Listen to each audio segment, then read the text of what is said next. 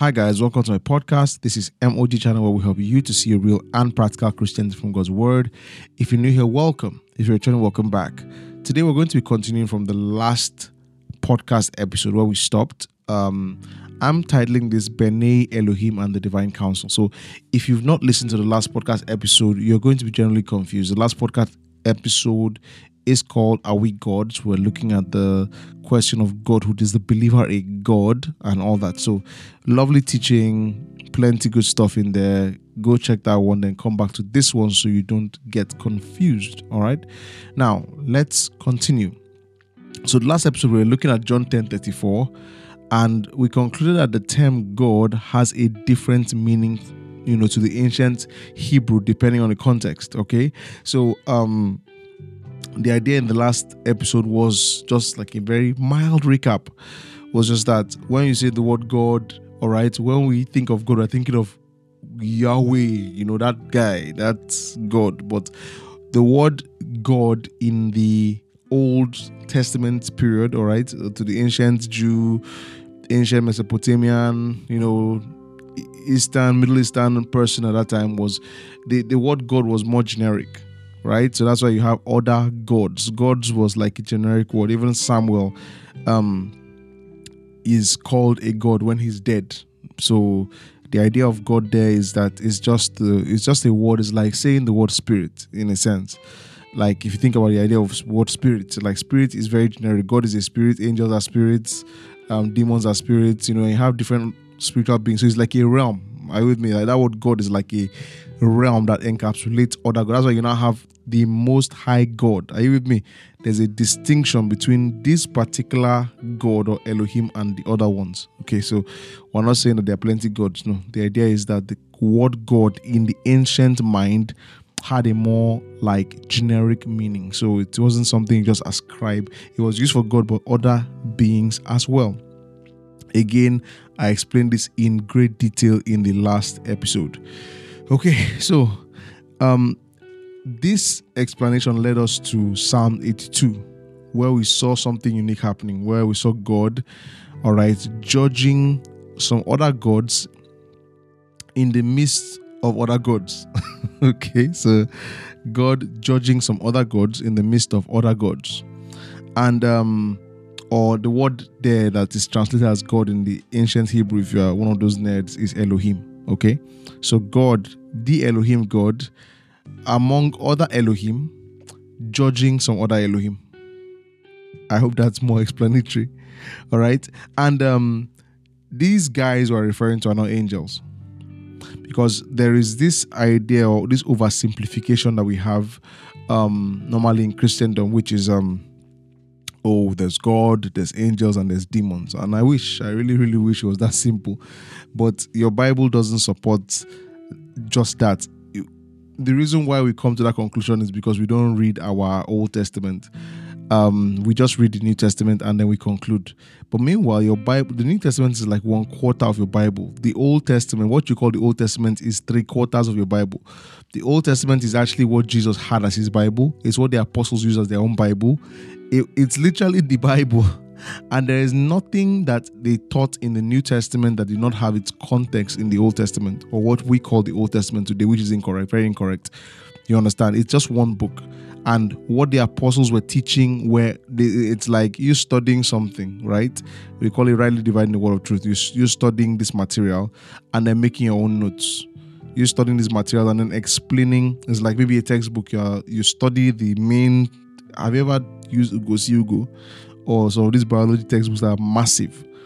Then you take those notes, you study those notes, then you make your own notes. You explain some things, clarify some things, So many people are reading that version as their Bible. So that's why you have some Bibles like the Gideon's Bible that just has, I think, Psalms, Proverbs, and then has the New Testament. No Old Testament, because there's this, it's a bad idea that you can just divorce. There's old and that one is not for us again, and it's difficult to understand, and and there's this new one. But there's no way you can, if they just give you the New Testament and they didn't give you what you call the old, you can't really understand the new. It looks straightforward, but you many things you see in that new, they are referring to in the old. They're talking about it in the old. So you can't divorce the two. You have to read everything. Cheers to the lazy Christian. You need to read everything. Genesis to Revelation is important. They are equally important. There's none that is, we say, less important or significant. They are all equally important. Think about it, that Jesus didn't have your New Testament, the one you're reading. He didn't have it. It was actually the Old Testament that you're running away from. Like the book of Numbers. But it was their Bible. So you shouldn't run from it. You should read everything. So as I was saying, this oversimplification comes from an erroneous reading of the Bible, where you just read the New Testament and that's all. You don't really understand that foundation is coming from somewhere. Are you seeing that? So, but if you go through scriptures properly, you're going to find out there's more. There's actually more. In fact, in your New Testament, what am I saying? Even in your New Testament, you will see that it's not just angels, demons, and God. There are more beings involved in that, even your New Testament. So let's move on.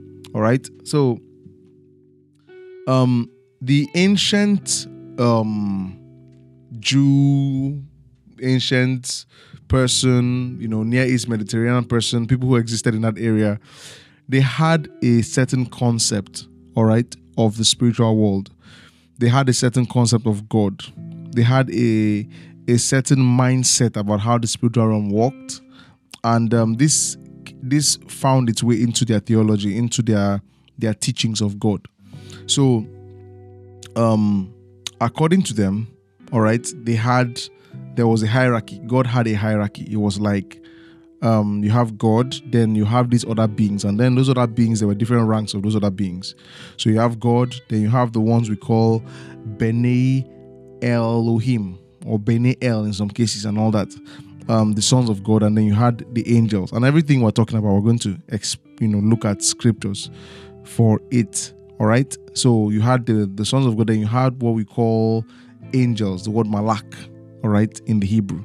Malak, which just means messenger, all right? And you're going to see later that the word malak or angel is a very generic word. What does that mean? It means that just the same way you have that Elohim as a generic word, it's the same way malak is like, for example, God can be malak. How? If there's a message to be delivered, and God is the one that delivers the message, he is called the angel of the, there are texts like that. We'll see that in probably much later episodes, where you see the angel of the Lord, and yet they're talking about Yahweh. It's God they're talking about. Meanwhile, he's called the angel. So that word angel is very generic. Are you seeing that? It's generic. However, there is a class of them that take messages, and those ones that the Gabriel ones, and there's that class of them also. But you have God, you have the B'nai El or B'nai Elohim, and then you have the Malak. All right, but again, Malak is a bit generic, because Malak can be, if the B'nai Elohim do a message or send a message or go in God's stand, they are sent. They are also called Malak. Anyway, let's just be moving. So, look at this. God has a spiritual or supernatural family. All right. God has a spiritual family, a supernatural family. Now, what we know as the family of God normally is us. All right. We are God's family, and that's correct. However, before all this good stuff happened, all right, before you were brought into the family of God that Paul talks about so much, God already had another family, all right, and he still does, including us. Look at Psalm 82 verse 6. I have said you are gods, you are sons of the Most High, all of you.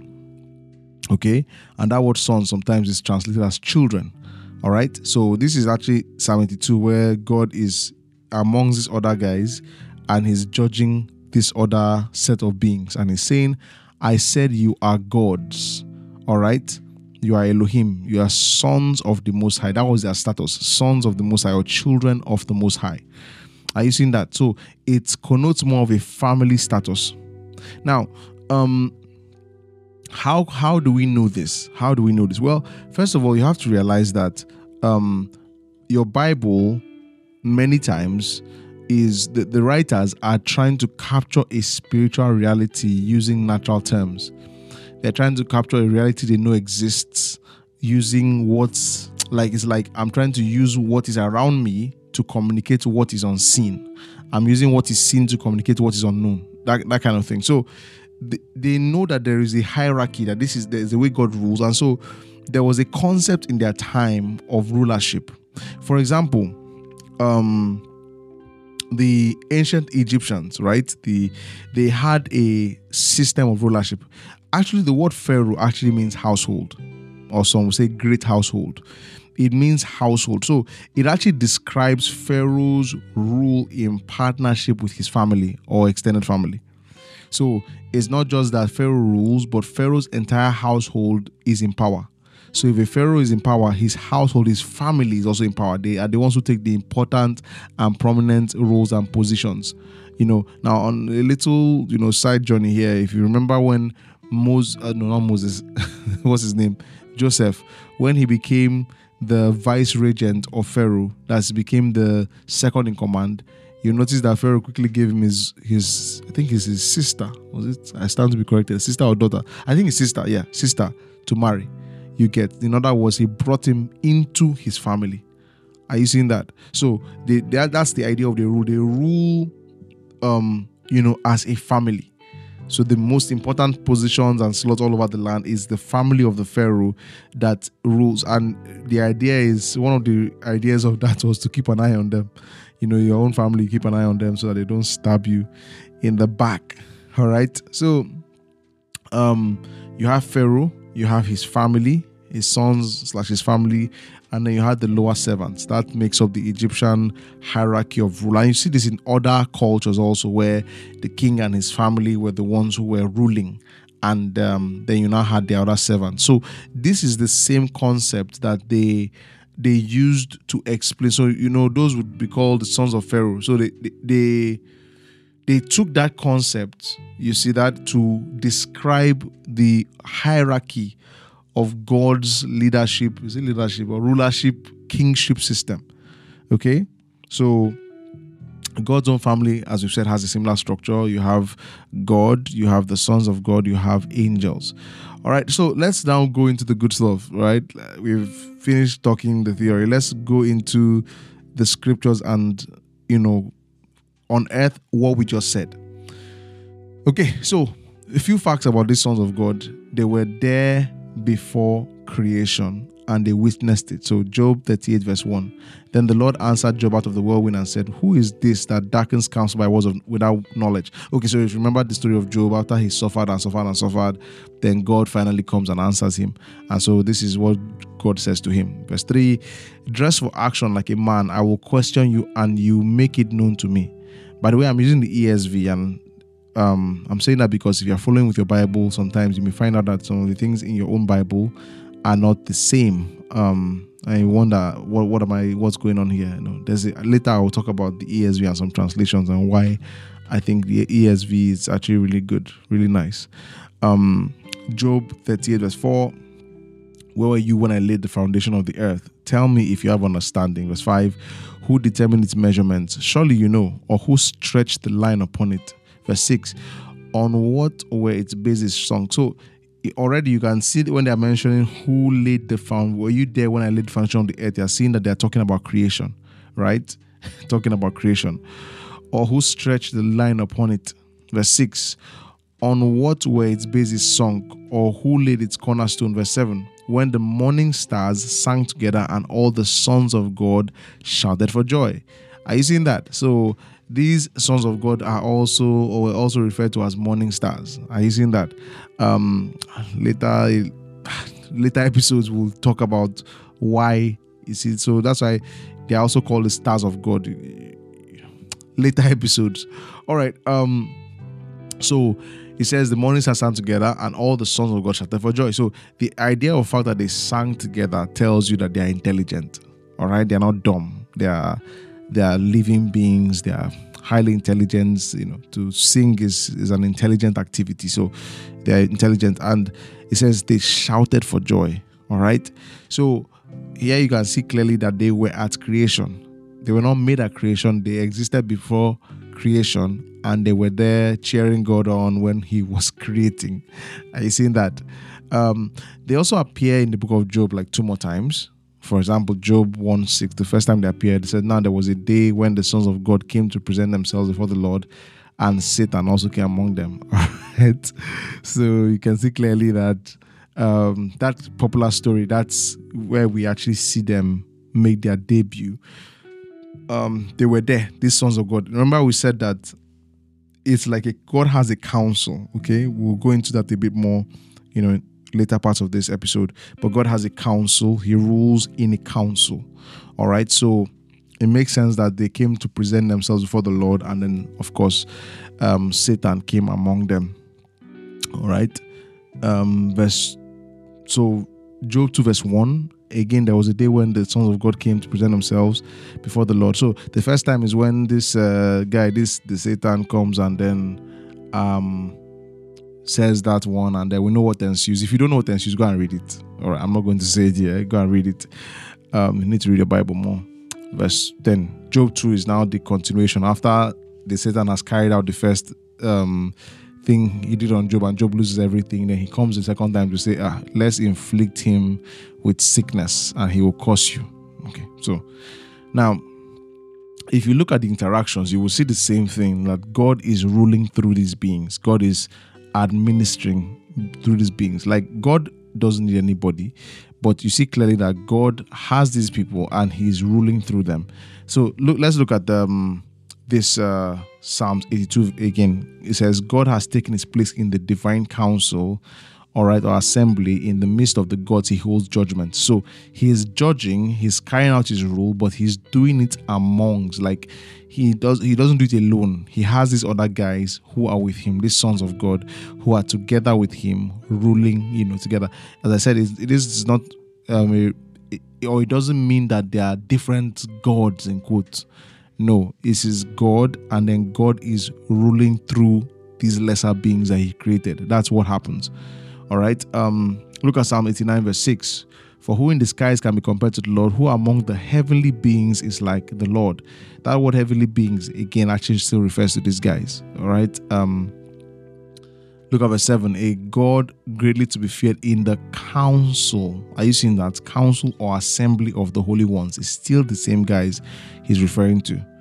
All right. And also above all who are around him. Are you seeing that? So notice it says a God greatly to be feared in the council. So he is not equal to these guys. They're not equal to him. He is above them. Are you seeing that? He is above them. He is greatly to be feared in the council. That's what is said about him. They are not making him the same as the others. No, he is greatly to be feared. He made them. Are you seeing that? Of course, it doesn't stop some of them from rebelling, as we'll see later. So this administration of God ruling through these guys, it gets clearer in the next passage. Okay, so this is a bit of a long read, but it's quite interesting, so bear with me. We're going to read 1 Kings 22. All right. So from verse 1, for 3 years, Syria and Israel continued without war. But in the third year, Jehoshaphat, the king of Judah, came down to the king of Israel. And the king of Israel said to his servants, do you know that Ramoth Gilead belongs to us? And we keep quiet and do not take it out of the hand of the king of Syria. And he said to Jehoshaphat, will you go with me to battle at Ramoth Gilead? All right, so little background here. Israel, after Solomon, was split into two because of Solomon's foolish son. Anyway, that was, and so like two tribes belonged to what we call Judah, remained with Solomon, but the other 10 tribes, got scattered. I think was, there's these two guys, Jeroboam, Rehoboam also. So the other 10 tribes went with this other guy. So Israel was fractured into two for a very, very, very long time. So but there were rare occasions, and then the 10 tribes were always usually evil. The other two tribes, or Judah, usually had good kings. The other guys always had very messed up bad kings. But on some rare occasions, they would come together and be at peace and focus on other enemies. So that's what's happening here. So verse 4, and he said to Jehoshaphat, will you go with me to battle at Ramoth Gilead? And Jehoshaphat said to the king of Israel, I am as you are, my people are as your people, my horses are your horses. And Jehoshaphat said to the king of Israel, inquire first for the word of the Lord. So Jehoshaphat is the king from Judah, all right, and he values the Lord. So he's saying, we are about to go to battle, but let's ask God first. We can't just go and do that. So, and the king of Israel, all right, in this case, I think that's Ahab, gathered the prophets together, about 400 men. All right, we call these guys yes men, and you're going to see why.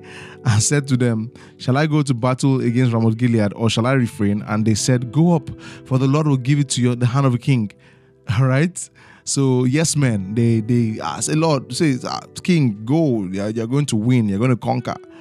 But Jehoshaphat said, is there not here another prophet of the Lord of whom we may inquire? So these guys are supposed to be prophets, but Jehoshaphat is not satisfied. He says, is there no other prophet of the Lord? All right.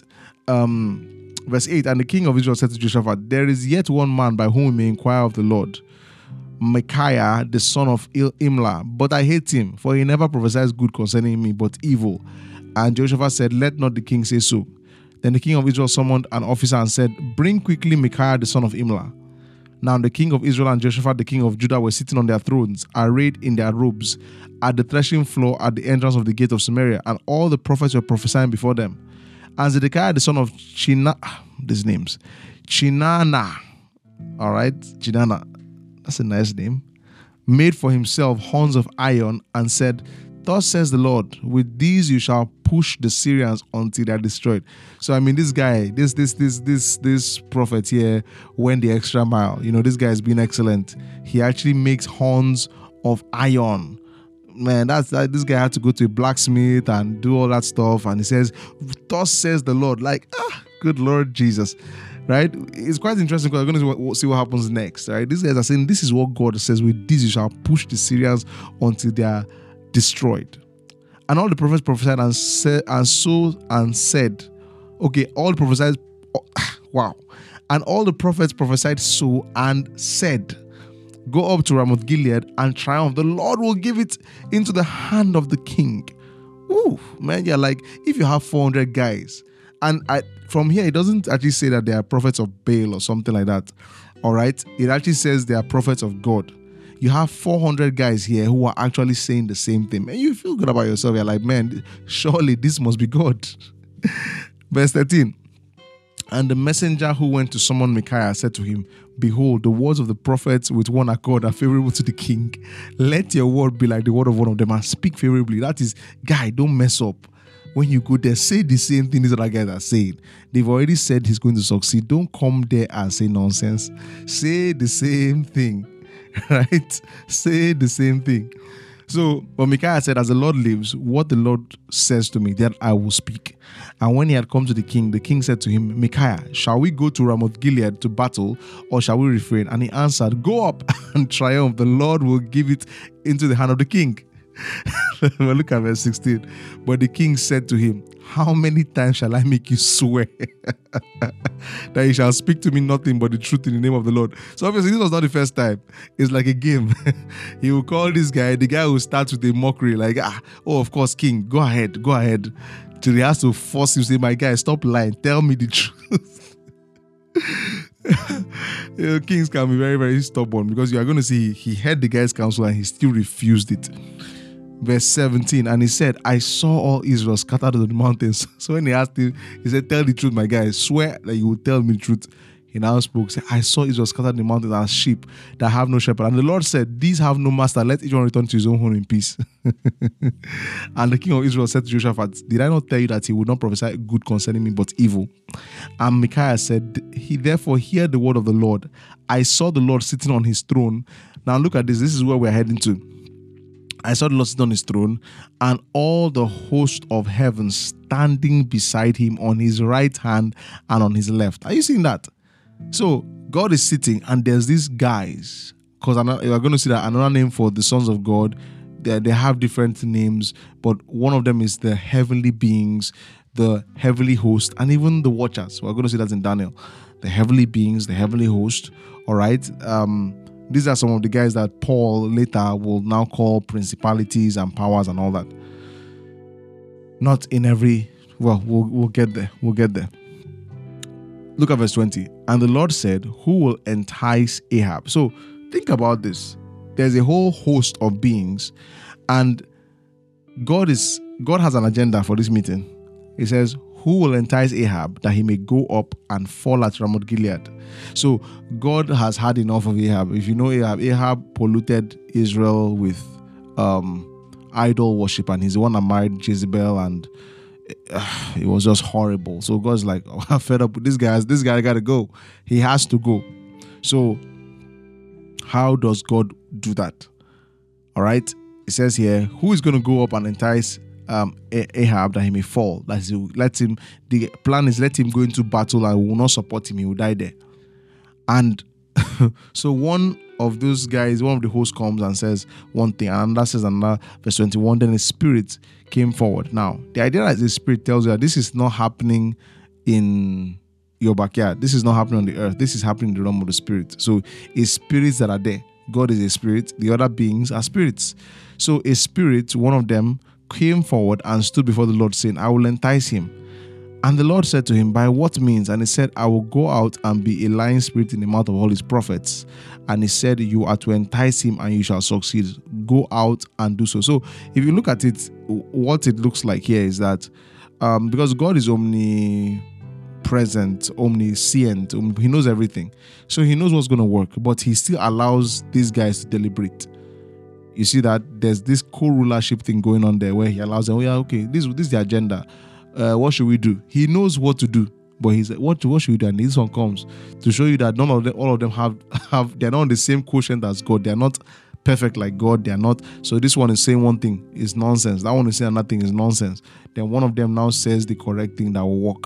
And then God knows the work. Say, okay, no, Allah, okay, you go ahead. So notice that God is not the one who executes that. He says, okay, no, Allah, go, you will succeed. So the guy goes to execute that counsel. The point is that God is ruling with other beings. He's not just, he can rule by himself. He doesn't need other beings, but he chooses to co-rule with others.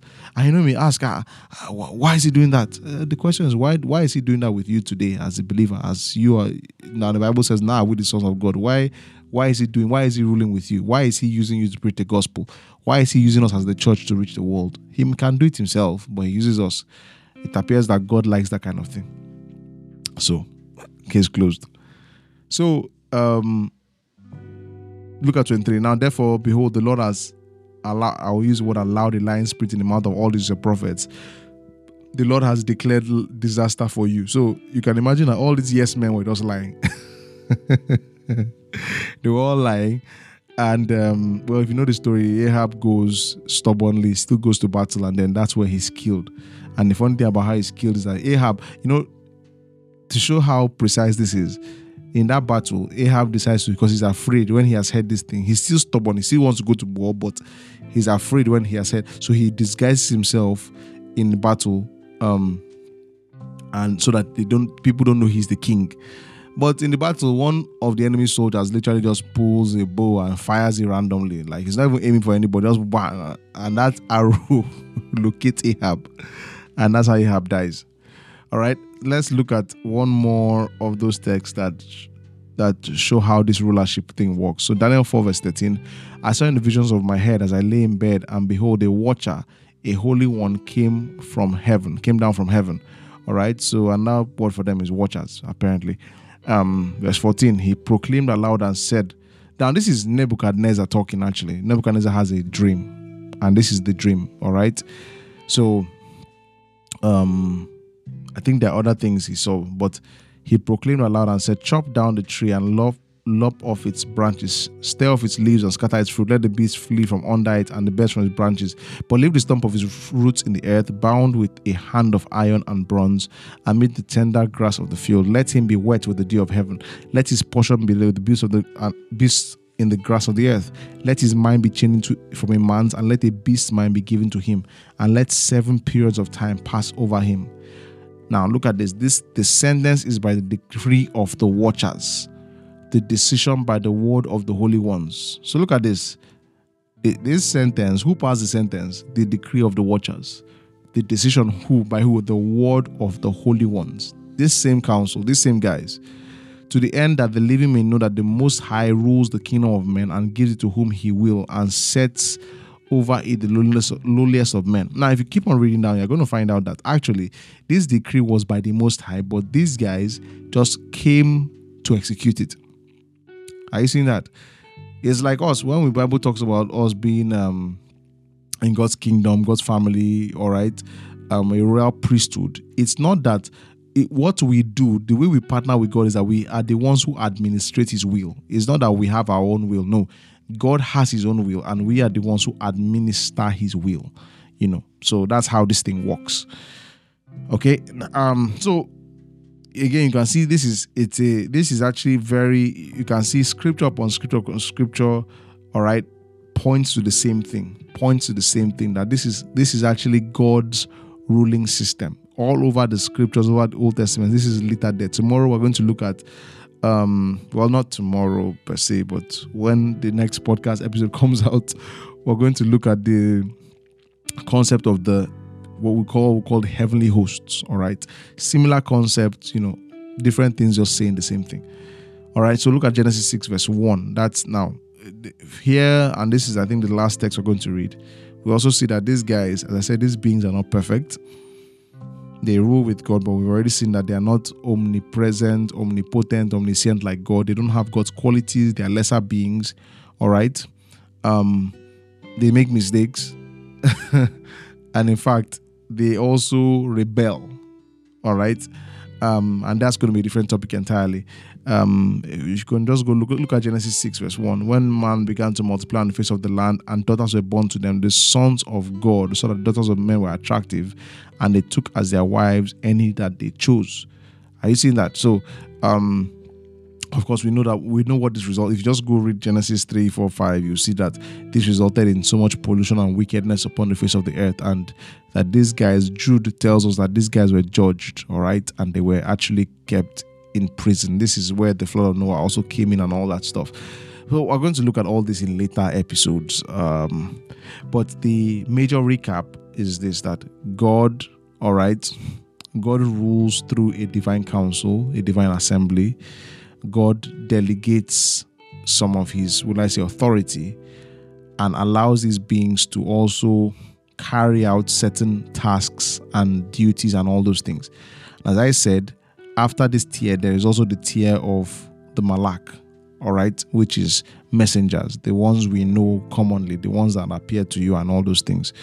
But this is the hierarchy, all right. So this ties into what we're looking at. Are we gods? And of course, the answer is a flat out no. We are not gods per se, all right. But if it is in the scheme of things, if you use the generic sense of the word Elohim, all right, we are spirit beings, and when we go to be with the Lord, we will also be called that, we'll be part of that Elohim body and all that stuff. So guys, that's it for today. I hope you learned something. Share this with a friend. Don't keep it to yourself. And I will catch you guys in the next episode. God bless you. Have a wonderful day, and bye-bye. If this blessed you, or you want to say hi, or you have a question, you can head over to my Instagram at pst.essien, pst.essien. Also, if you've been blessed and you'd love to support what we do here at MOG Podcast, then you can give to 0106-207-685. I'll say that again, 0106-207-685 GT Bank. God bless you.